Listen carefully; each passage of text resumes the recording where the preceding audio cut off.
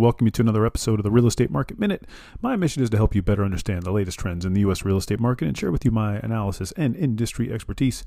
I want to help you gain an advantage and feel confident whenever you're buying and selling real estate.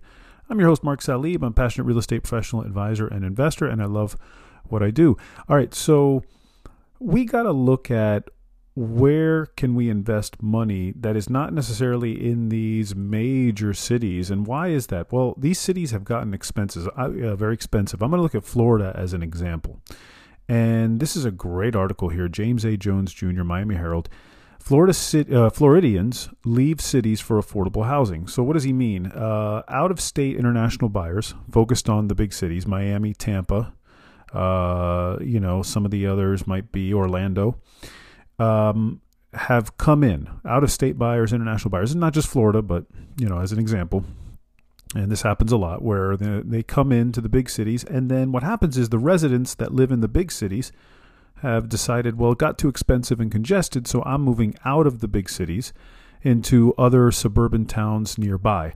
Now, I've talked about this trend, how to look out for a big move from cities to suburbs. It doesn't mean that cities are going to lose population. It just means that suburbs are going to grow, right? Because we have an overflow, we have an influx, and people have to go somewhere. And here's a great example of what happens as these cities get bigger, more crowded, more expensive.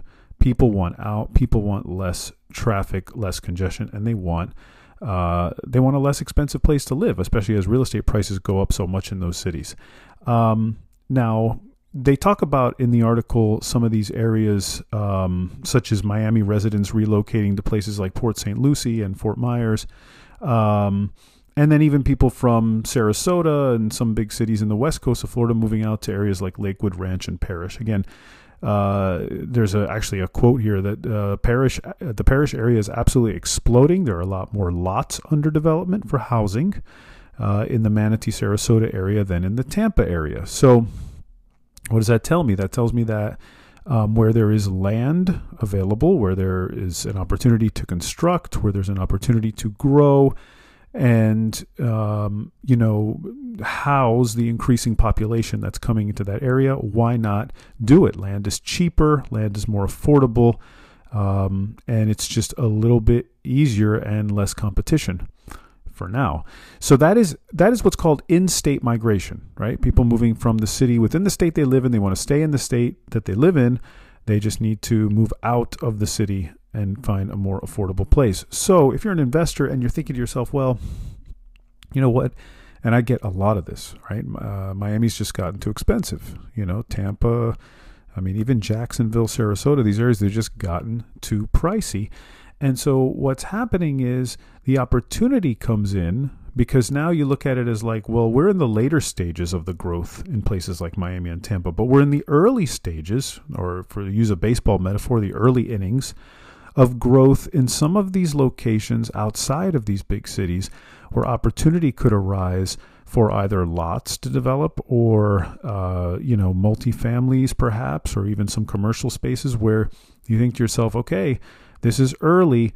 I want to get in early. I want to get a good price in now, but I know that there's going to be explosive growth in the future because of this trend. So you look at where you're at and you say to yourself, is this city just exploding? Is population growing like crazy? And is our prices going up, especially real estate prices and so forth? And then what's the nearby town? What's the movement? What does the movement look like? Where are people going? Where do people want to move to, right? To get that affordable lifestyle. So, that's a trend that I think is going to continue for a while. And I think what you're going to get is opportunities in those areas because, quite frankly, people want. I'll give you another example in Florida. Tampa. Tampa has now become this global tech market leader. A lot of economic activity going on.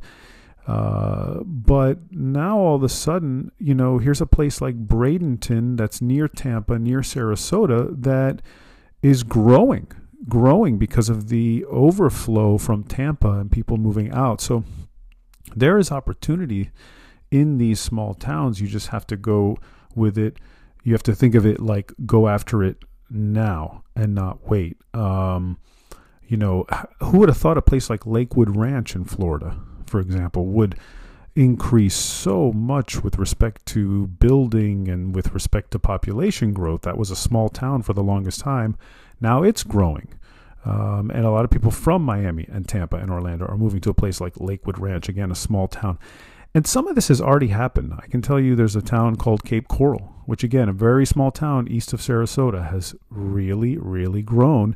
And that has already happened. That's in the top 10 as far as population growth in the country, a small town that you would have never thought of. So important to identify where that could be. And that may be where a lot of opportunity lies for potential investment now, and hoping into the future that it continues to grow. I think this trend will continue for a while.